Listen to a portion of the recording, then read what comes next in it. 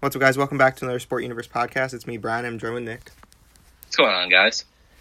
So for this week, we're going to talk about some controversial topics for basically the whole thing, then get into MLB draft, and then I guess our little coronavirus update. But Nick can take the beginning. So I kind of mapped out what we're going to say about Black Lives Matter. So that's why Brian's handing it over to me.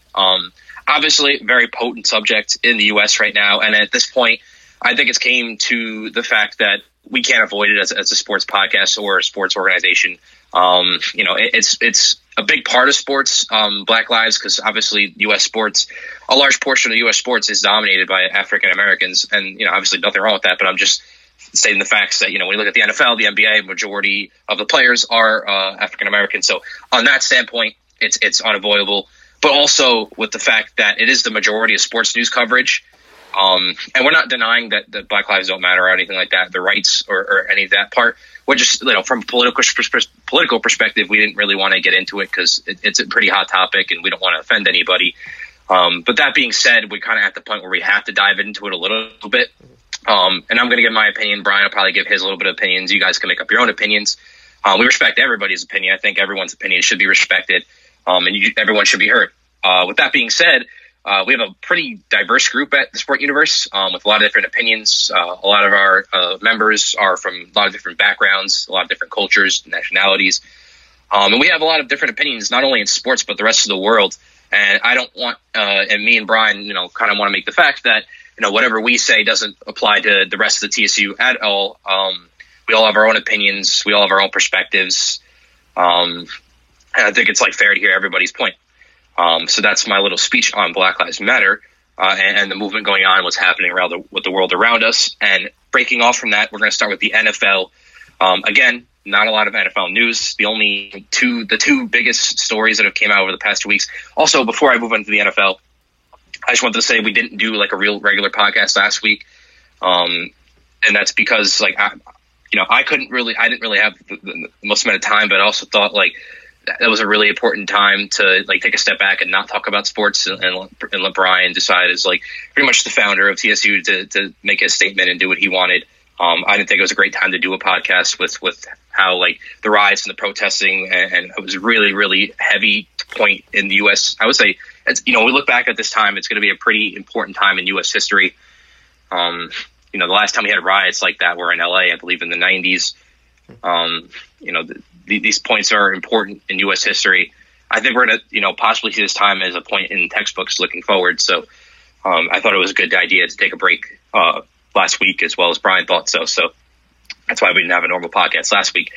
With that being said, moving on into the NFL, the first subject is going to be Drew Brees. Last week, he was pretty much all the news in terms of the NFL. He had made some comments. Apparently, so the breakdown of how the comments went, I'm just going to paraphrase here because I don't have the quotes right in front of me.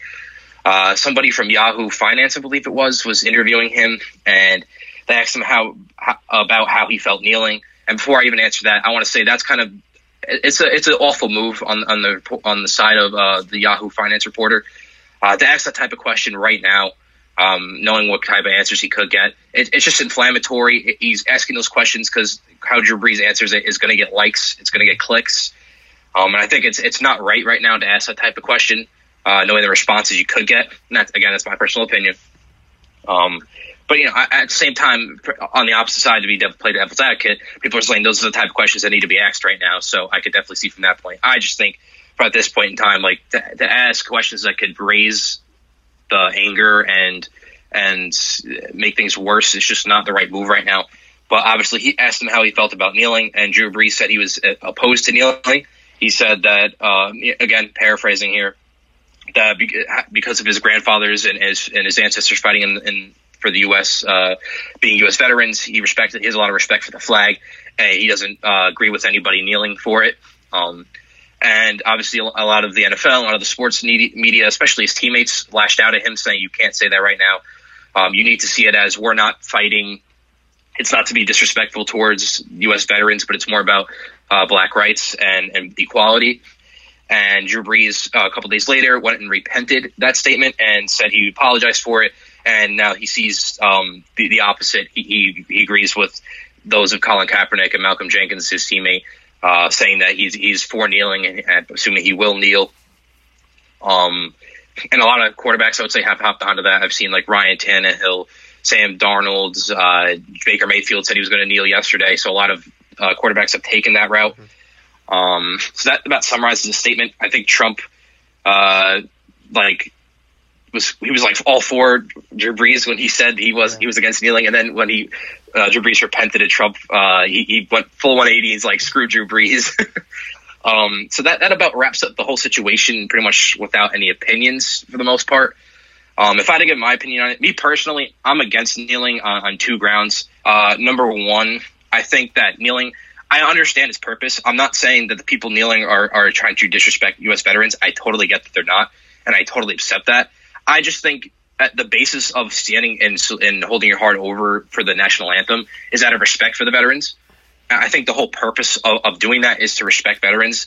And when you're not doing that, whether you're doing it for a good cause or not, it's sort of a disrespect to them. Because again, the whole purpose of standing up and saluting or holding your hand over your heart is to respect the people that fought for us in the past.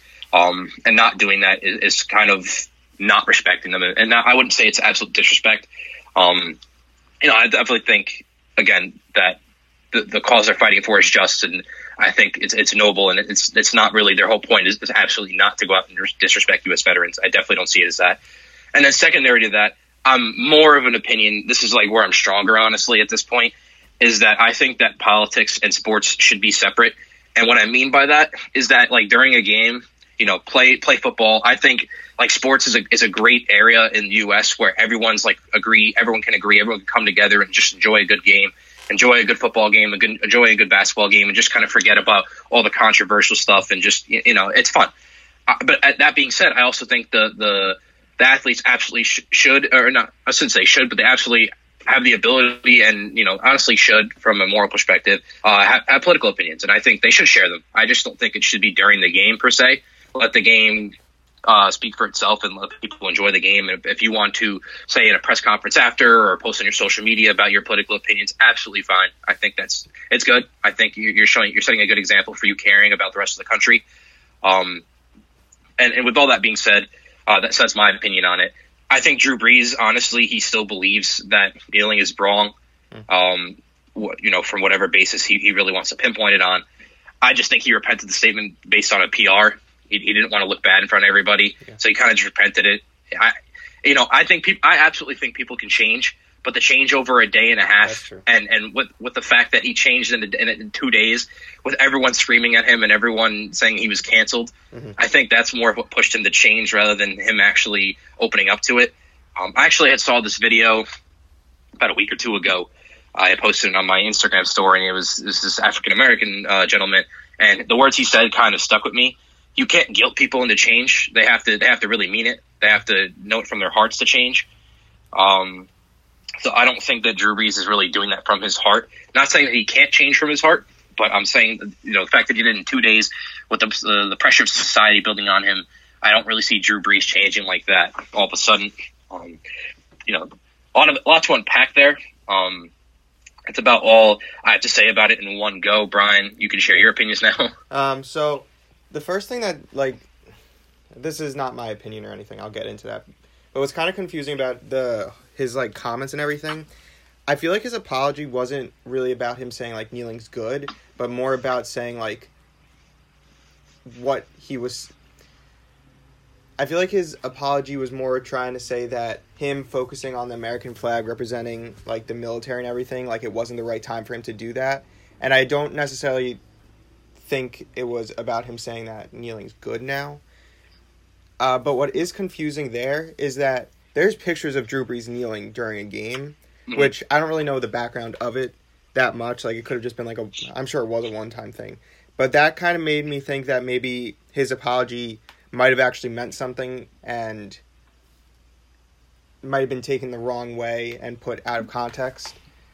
But that whole situation is really confusing, seeing the picture of him kneeling and then saying these things during an interview was kind of just to cut you off there, sorry. I'm pretty sure those pictures that when he kneeled weren't taken during the national anthem. I think, if I remember correctly, I don't know if you remember, the NFL had pushed players could kneel before or after the national anthem, but not during. Oh, right. That was kind of part of the NFLPA agreement. Yeah. I think those pictures might have been taken during then. Not 100% sure, but just to clarify that for like the viewers and possibly you. That makes sense. I guess, but that you definitely do have a point. Either way, whether it's during the national anthem, he was still kneeling in solidarity. Yeah. So, I think that if I wish I had it in front of me. I talked about last week, but for those that don't know, my last week it wasn't a podcast, but I had comments about Drew Brees and the whole Black Lives Matter situation that Nick had talked about. But I feel like his apology was more about saying that him focusing on respecting the military and everything right now with everything going on wasn't the right move for him to make. I don't know if it was necessarily about him changing his opinions on everything, if that makes sense. Mm-hmm. Yeah, I totally get that. Yeah, so my opinions on the situation, me and Nick have opposing opinions on this. In my opinion, I think kneeling is okay. It's not like, I get what you're saying about putting your hand over your heart and respecting the military and everything and respecting those that fought for us. But on the other hand, when I see it, it's not like he's like totally ignoring what's going on. He's still there. He's not like running around and like doing jumping jacks or stretching or something. He's kneeling, and I did see this point on, I guess it was social media, that, and I know a lot of people have different opinions on it, but the way that I look at it, they definitely do have a point. Him kneeling was kind of the first step and the first situation where it was nonviolent and he was demonstrating and somewhat protesting on a national level his beliefs in police brutality and inequality, and it wasn't really respected and was kind of looked down upon. And now it's gotten to the point where it's rioting, which I'm not for. But I think to say what he was doing was totally wrong, and to say that him kneeling was disrespecting the military, which I know that's not what you were saying, but how people viewed it, seems kind of out of line, because he's kneeling in protest of America is supposed to be about equality, and the flag's supposed to represent America, which is supposed to be about equality, but the country has not shown equality to everyone. And I think that's more what kneeling means, and not about disrespecting the military and stuff like that. I don't know if I worded that right, but no, yeah, I totally get your opinion, and like I definitely can agree to that. Again, like I think that's absolutely within his right to kneel. Mm-hmm. I just think it's not whether he can or can't in terms of like legality, mm-hmm. or like he's horribly wrong for it. I just think is it the most. See, if you want to change people's minds, as I said, don't guilt them into it. Don't go that route. If you want to change people's minds, you have to do it in a way that's not going to create more controversy, in my opinion. Like if you can figure out a way to head the movement off without creating that opposing opinion that he's wrong for kneeling, I think you can go a lot farther with it. And that's kind of been like since day one, since he started kneeling, was kind of my opinion. I definitely think that people think like he's absolutely wrong and he's a horrible person for kneeling is ridiculous. He's doing a peaceful protest. There's nothing wrong with that. It's just whether, I guess, slightly the respect portion, but it's also how effective is the kneeling in terms of bringing everyone together and fighting for the cause. Yeah, I guess another way that I can say it is like, actually that wouldn't really make much sense, but what I was going to say was everyone standing and putting their hand over their heart. This is like the way that I think about it. His first time he did it, I don't think he thought it was going to create, I don't think anyone thought it was going to create the controversy that it did. Mm-hmm. But him kneeling while everyone's standing was that opposite. That uniqueness kind of like brought a lot of attention to it, which I think was what he was going for. And that doesn't really make that much sense, but I think you know what I'm saying. And also, you had said, what did you say about, I think it's gotten to the point where Black Lives Matter is such an important situation right now that it can't really be taken out of sports. And I think what you were more talking about was before all this happened, like it should be separated. But like right now, which we're going to get into soon about the Kyrie Irving situation, it's like can't be separated from sports anymore because everyone's so involved. Oh yeah. when we talk about the Kyrie Irving situation, I think it's going to be like if he wants to show that he's in support of Black Lives Matter, he can do it outside of not sitting out of the game. But we'll get into that in a second. Yeah, I just think that it's such a different time now that players aren't going to be able to separate that. You know what I mean? And obviously they can't make a rule that they have to separate it, but I just think it's too ingrained in everybody and the sports world that it's not going to happen that way. Yeah, and then going off of that, and kind of going back to how Drew Brees had the societal pressure, I think it's important to remember about whatever these athletes do in terms of political movements and what they believe and what they stand for. They're in a tough position no matter what. They have so many. When you look at the people behind them, you look at all their fans, everybody who's in the media. You have their sponsors. There's so much at play when they make a decision. Let's say Drew Brees came out and he stuck with the opinion that kneeling is wrong for as far as we know. If he sticks with that decision, our sponsor's going to drop him. Are his teammates going to not hate him? Are the Saints cut him because it's too much drama in the locker room? Yeah. There's so many repercussions about everything they say.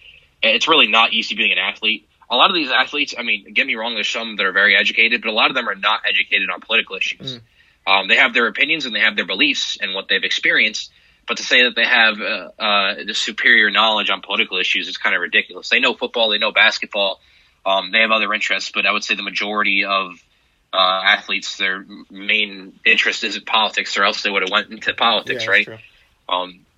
So they're put into really tough situations, and I don't think no matter what decision they choose to make, it's an easy one.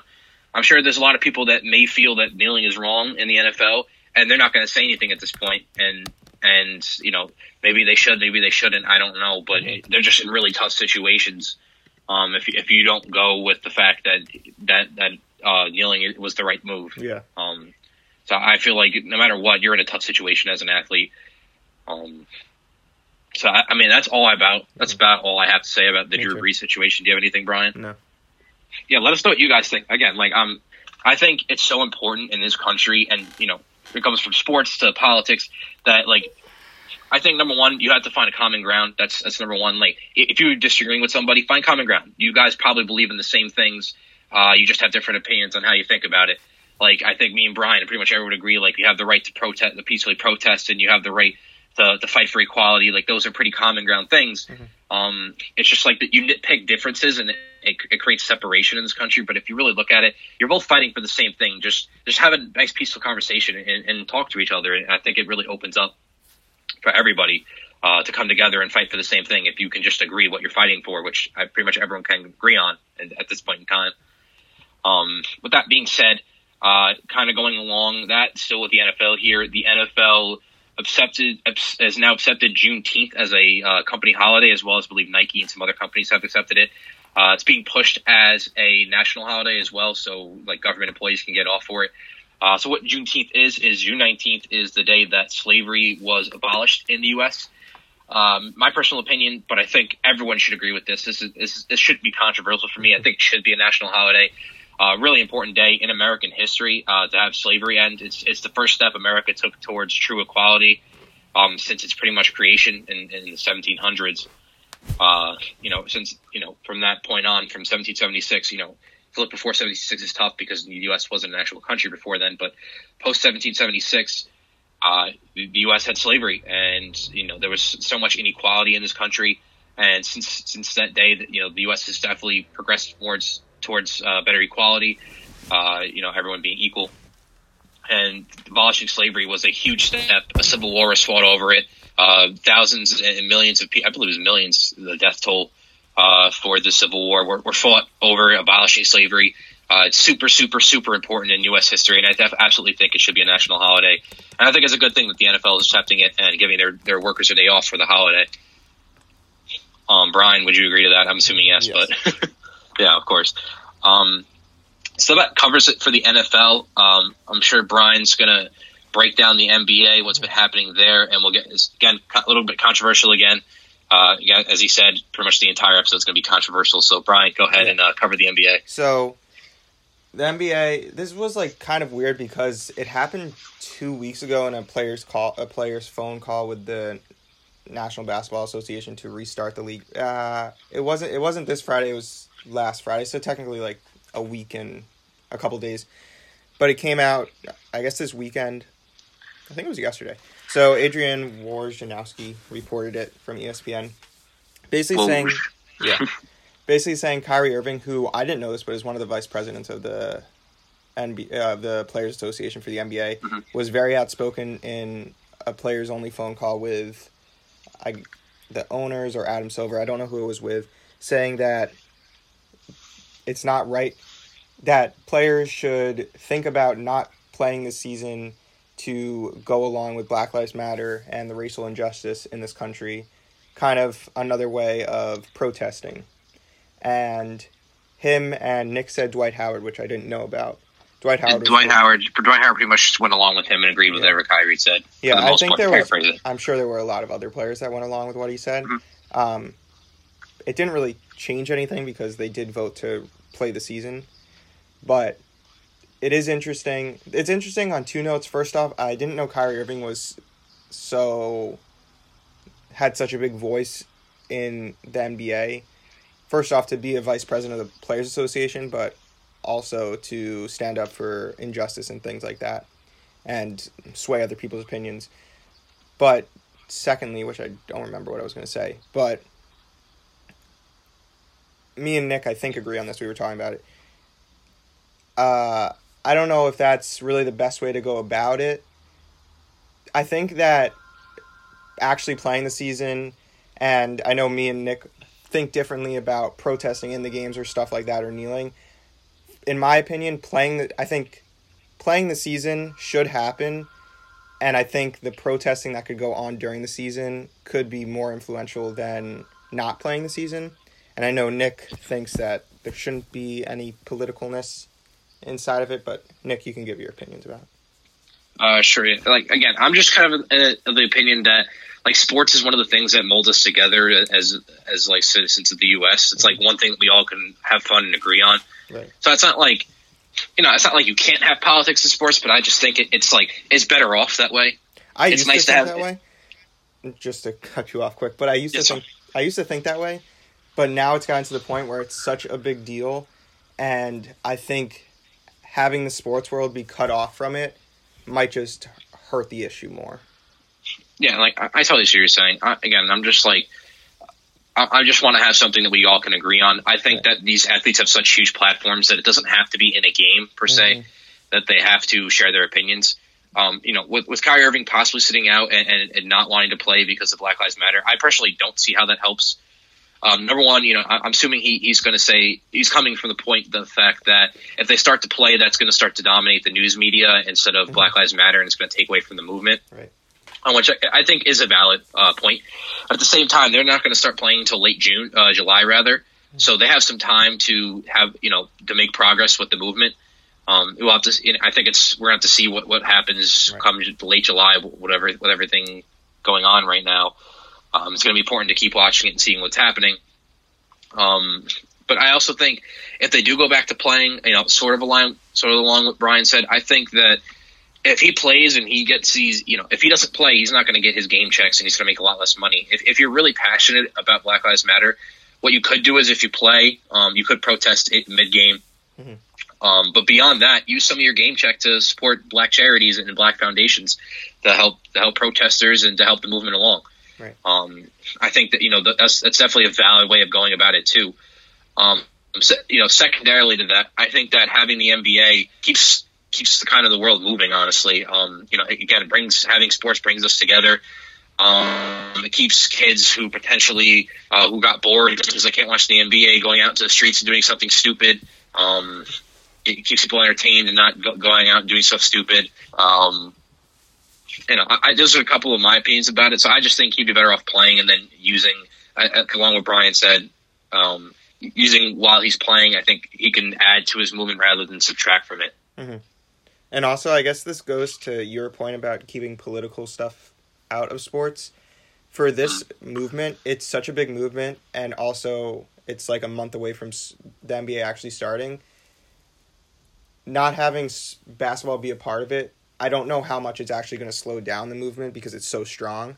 So his point about not playing going to take away from it. It might take away from it like a minuscule amount, but I still think it's going to be a huge topic, and I don't know how much it's actually going to. Especially in the NBA too, because with the NBA, I've stated this in the past. The NBA is so much more player oriented rather than team oriented. Right, where the NFL, it's more about your team. It's about a team. So one player kneeling can get watched in the background of an NFL game. But I think with the NBA, if you have somebody like Kyrie Irving or Kevin Durant kneeling or doing whatever they may do, I think that it's going to speak out. It's going to hit the news media a lot harder. It's not something you can just watch to the back of the news cycle. Mm-hmm. It's going to be big. Right. That's pretty much all I have to say about Irving. Mm-hmm. You have anything else? About the same. Yeah, okay. So you want to go into NASCAR? Sure. So, no college stuff today. Nothing really on that ground. So obviously college sports have been out for a while. But when we don't have college stuff, I like to throw in some sports news that we don't typically cover here and there. And this one obviously is going to be again with the Black Lives Matter related. So it has to do with NASCAR. NASCAR came out and they said they have officially banned the Confederate flag from being flown or shown at their games or their races per se. Pretty interesting. NASCAR predominantly a Southern watch sport. Yeah. People in the South typically watch it, and thus the Confederate flag is typically flown in the South. The Confederate flag, to go back to its history, I think that nowadays people in the South use the Confederate flag as Southern pride. They don't mean anything by it for the most part. They're just showing their pride for living in the South and having pride in their region and where they live. But to deny the history of the Confederate flag is kind of impossible in my opinion. Me and Brian talked about this earlier, but the Confederate flag stood for the South during the Civil War, and what was the Civil War fought over? Predominantly slavery. The South wanted to keep slavery. And to say the Confederate flag has never represented the fact that slavery existed and it doesn't stand for slavery, in my opinion, it's impossible to say. I think the Confederate flag is absolutely controversial. Again, I don't think it's completely awful because I think it does have positive connotations with it in today's world. But to deny its history is impossible. So I think the fact that it can be controversial. And the NASCAR being a private company, I think number one, they actually have the right to ban it, but I also do think it is an important thing to ban it. If it makes, African American viewers of NASCAR uncomfortable, I think it's absolutely right to go ahead and ban it and make those people feel comfortable. With that being said, I definitely think the American flag is something they shouldn't ban, because it stands for today's America, whether you think it's perfect or not. But I think the Confederate flag and its history actually holds weight in them banning it, and I think it's valid for them banning it, and I think Brian agrees. Yeah, definitely. I feel like people getting upset because they can't show the Confederate flag at a NASCAR race, that's like, okay, you can show your Confederate flag at home. You don't need to bring it to a race. Like, I still don't understand the people showing the Confederate flag. I know it represents Southern pride and culture and whatever, but I don't know if that's the South that people want to remember. If that makes sense. 100%. And I spoke from that point because me and Brian are obviously from up north, and I've been to the South maybe a handful of times. I've been to almost every southern state. I've been to Louisiana, Georgia, Alabama. I've been to all those states. Great people down there. Some great stuff down there. But I'm not inept in that culture. I guess that's true. I can't really speak for the Southerners trying to fly the flag and saying what they mean, what they want to say about the flag, what it means to them. But I'm just saying, purely at a fact standpoint, the Confederate flag stood for the South in the Civil War, and then the South stood for slavery. So to deny those things is impossible. Yeah, definitely. That's all I have to say.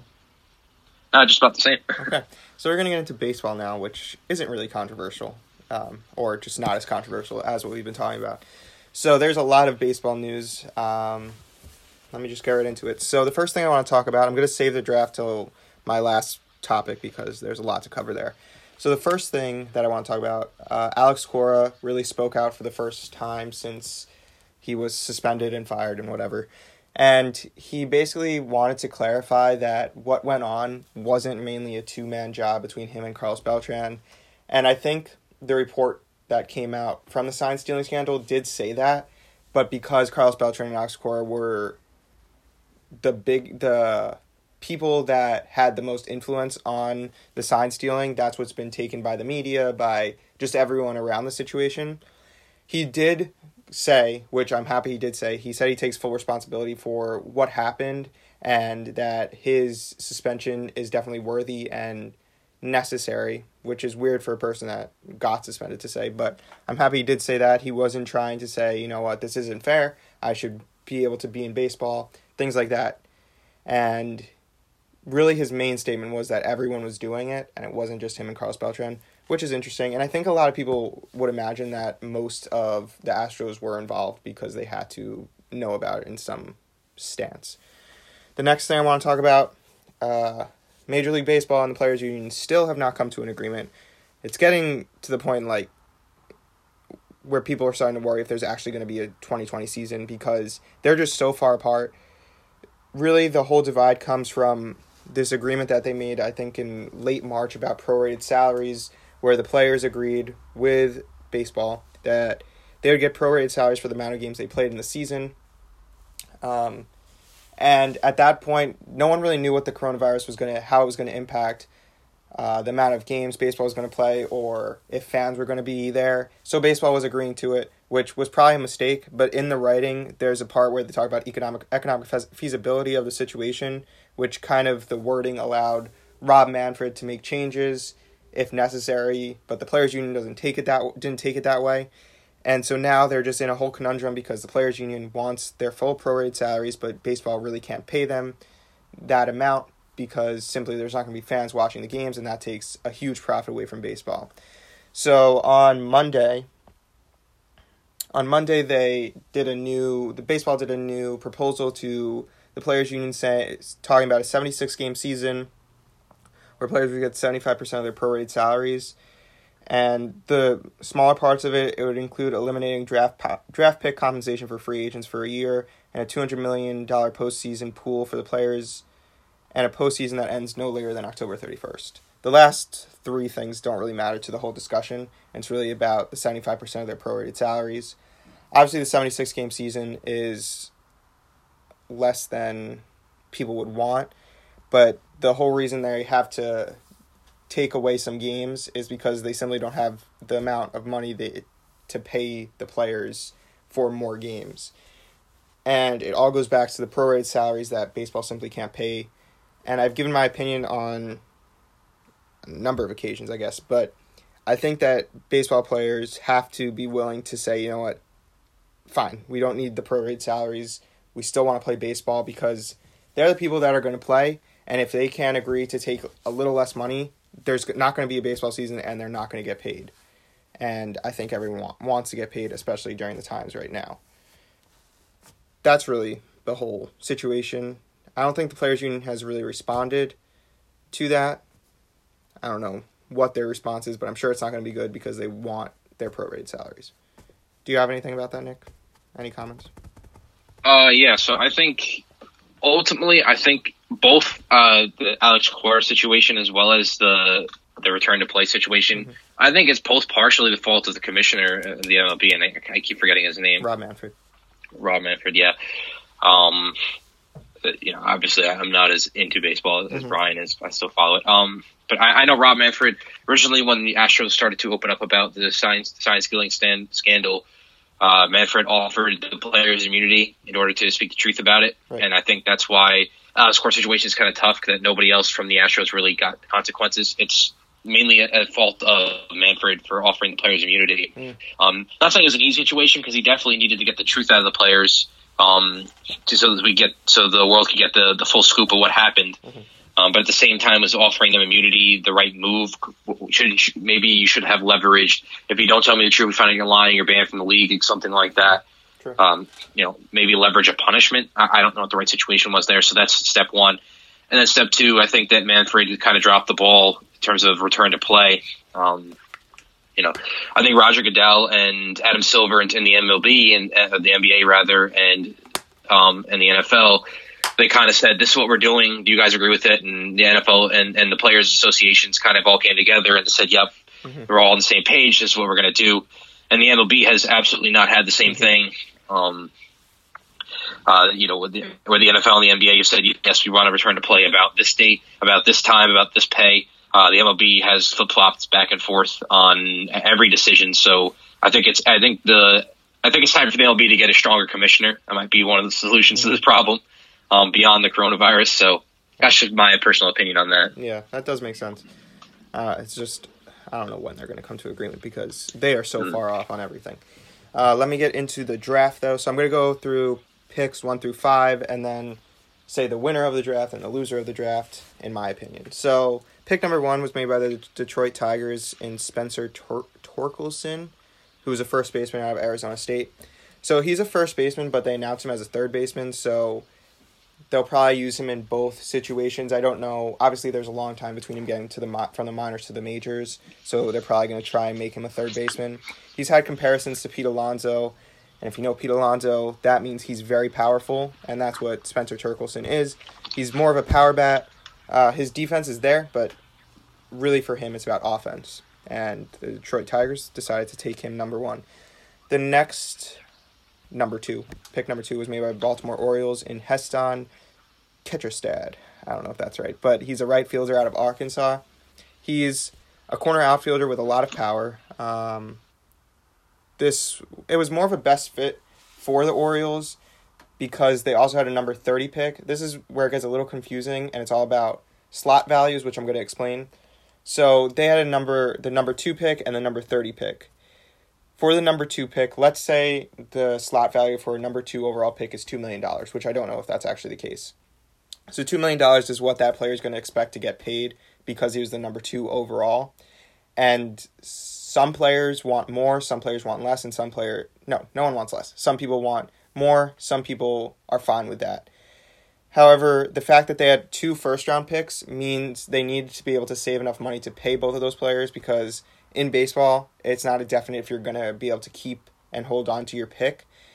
So they decided to go a little less on slot value for their number 2 overall pick so they could give some more money to their number 30 pick and go a little higher than slot value. So let me get back to that. Let's say number 2 is worth $2 million. They'll decide to pick someone that's maybe worth $1.8 million and who might be a little lower down on power rankings and things like that. So they could pick someone at number 30 that's a little ahead of slot value. So they ended up picking Heston Kjerstad, who has a lot of power, might not be considered the number 2 overall pick, but has a lot of potential there. He looks like he's going to be like a solid DH for the Orioles. His defense isn't that great, which is why he's a corner outfielder, and it's more just about power for him. The other major concern with him is that his strikeouts have been very high, and they hope to work that out in the minor league system. The next pick was number 3 with the Marlins in Max Meyer, who's a right-handed pitcher from Minnesota. He was the first pitcher selected in the draft, obviously.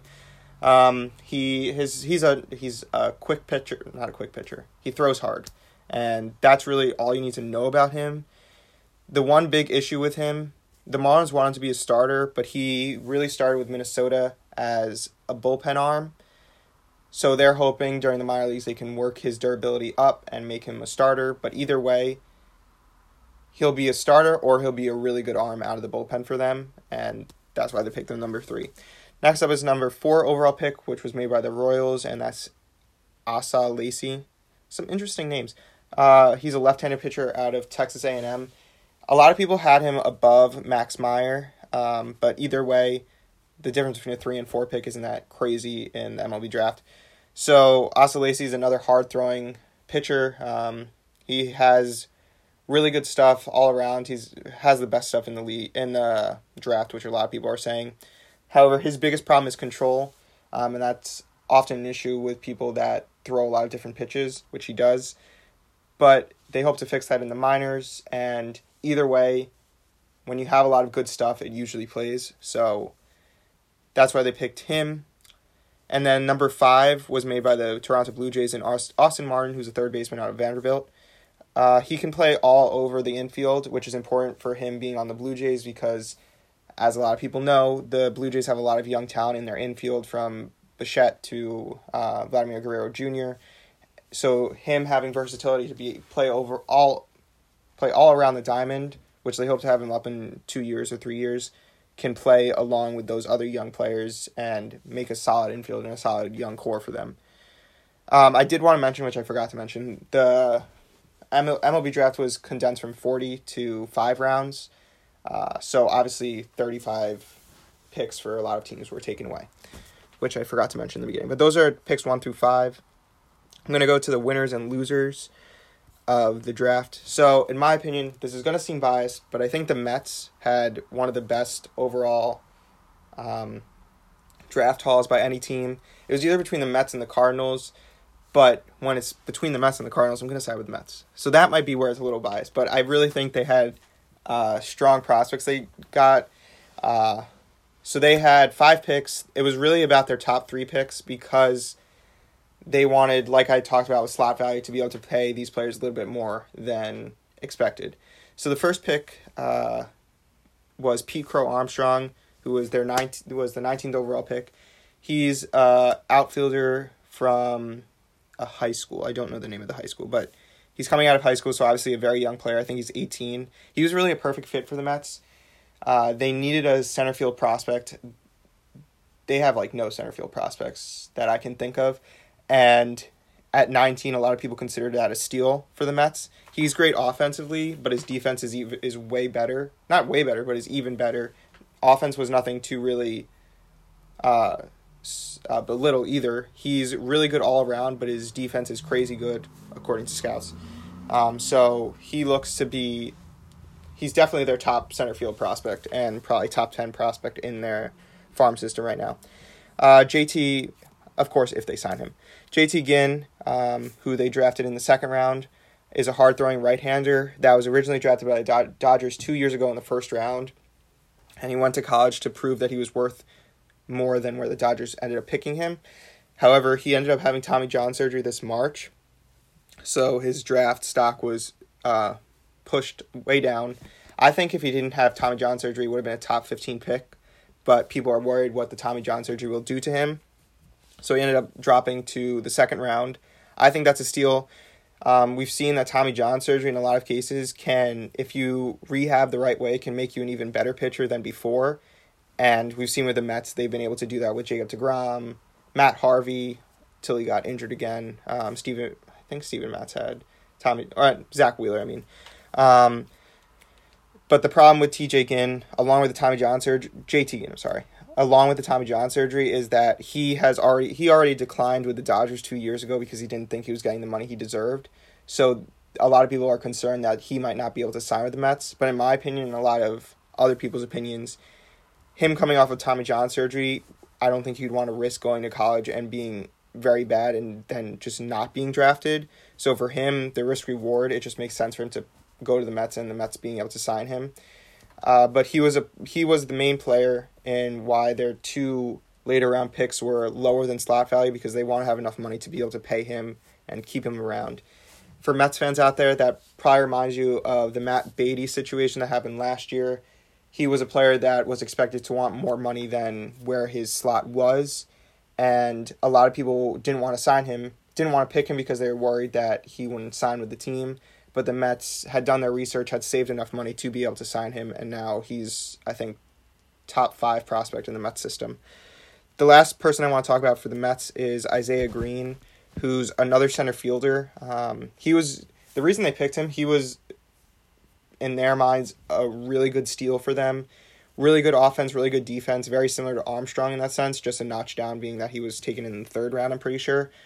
But has a lot of skills that can be molded in the minors to make him a really good player. And that just shores up even more their center field situation.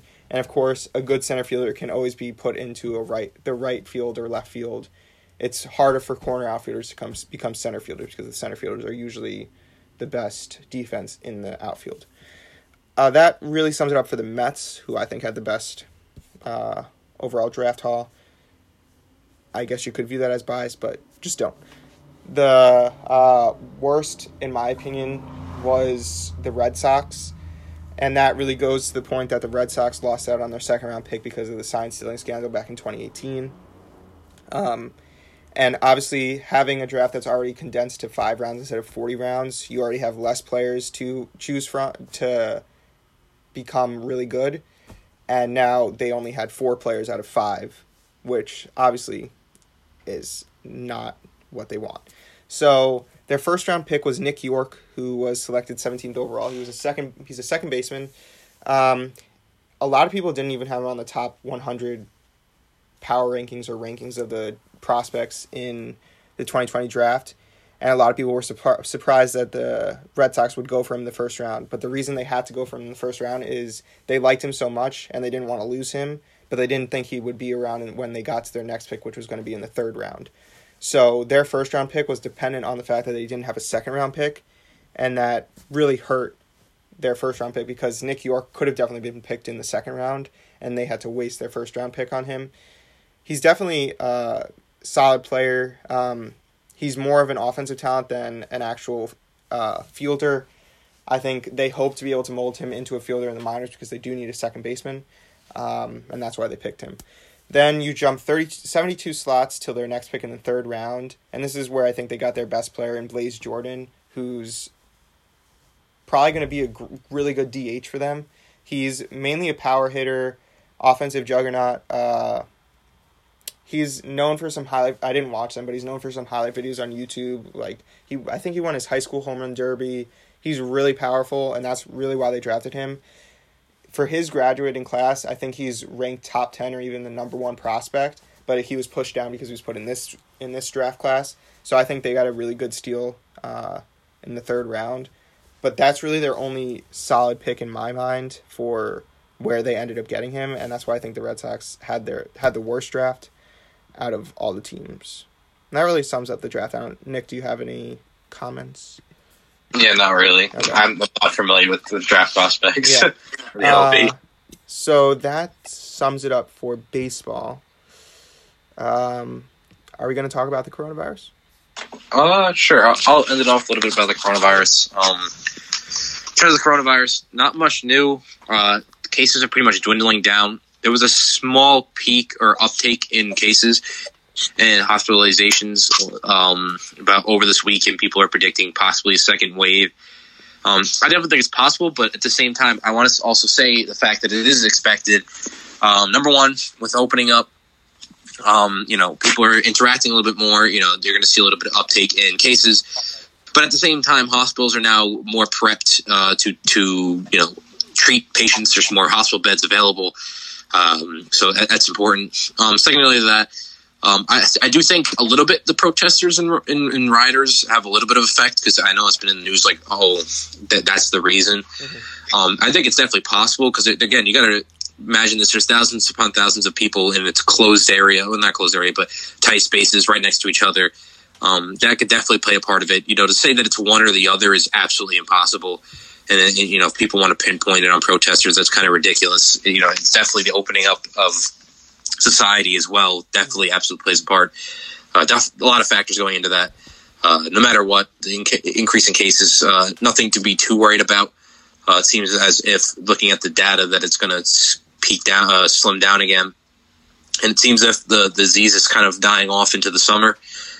I'm not sure with the death rate in New York. Again, New York had it pretty much the worst over the entire thing, the entire pandemic.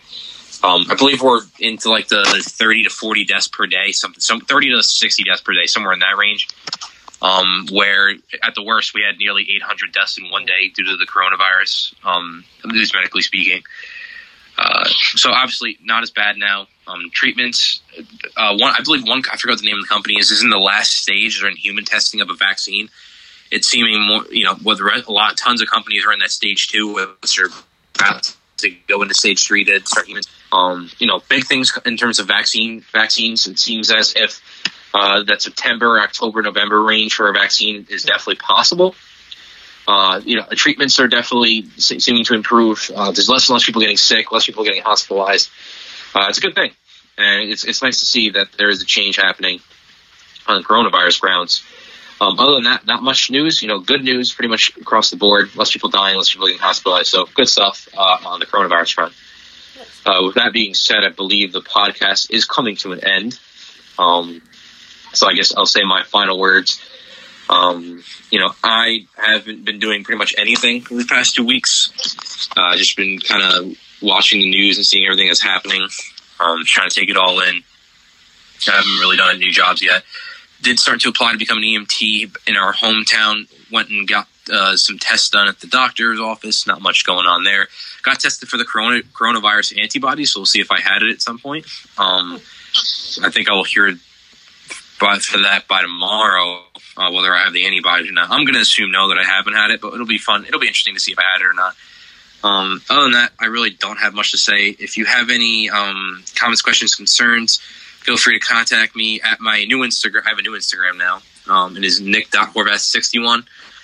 I still have my Twitter, nickhorvath61, and then at my email, it's probably the best place to contact me at this point. But my email is at nicholas@yahoo.com. Thank you guys for listening. I know things were a little bit controversial today, and I don't want you guys to be perturbed or offended in any way. We're just giving our opinions. Everyone's opinions are valid. Me and Brian are just trying to take it all in. I could say pretty much, back in high school, politics was probably my number one interest, but it's definitely fallen quite low on the list. So to say that I'm more like politically bound now is kind of, I don't know, not really me. I like sports. I'm going the medicine route. I like sports. I like to dabble in politics every now and then, but we all have opinions, and I hope we can all respect each other's opinions. And I hope you guys, I know we had somebody comment on one of our Instagram posts that you wanted to hear our opinions on the movement. So, they kind of prompted us to go ahead and talk a little bit more about it. Mm-hmm. So I'm hoping you guys enjoyed to hear our opinions and kind of take them into context and see maybe where we're coming from. So I hope you guys enjoyed the podcast. A little bit different today. I'm signing out, handing over to Brian. Thank you for listening.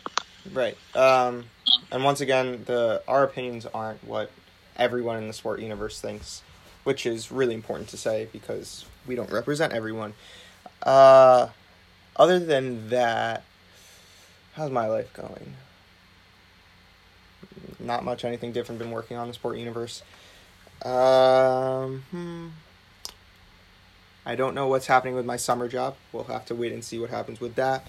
But other than that, let us know what you thought of this. If you have any comments, you can DM us. Check out last week's, whatever you want to call it. I feel like I got my opinions out better there, so you can listen to that. I think it was like 10 minutes, so pretty short. Check out our videos on YouTube. Check out our videos on Instagram. If you're a Mets fan, follow the Met Universe on Instagram. That's really it. If you have any interest writing for us, editing videos, any way you think we can help, contact the sportuniverse2019@gmail.com. Other than that, thanks for listening. Bye.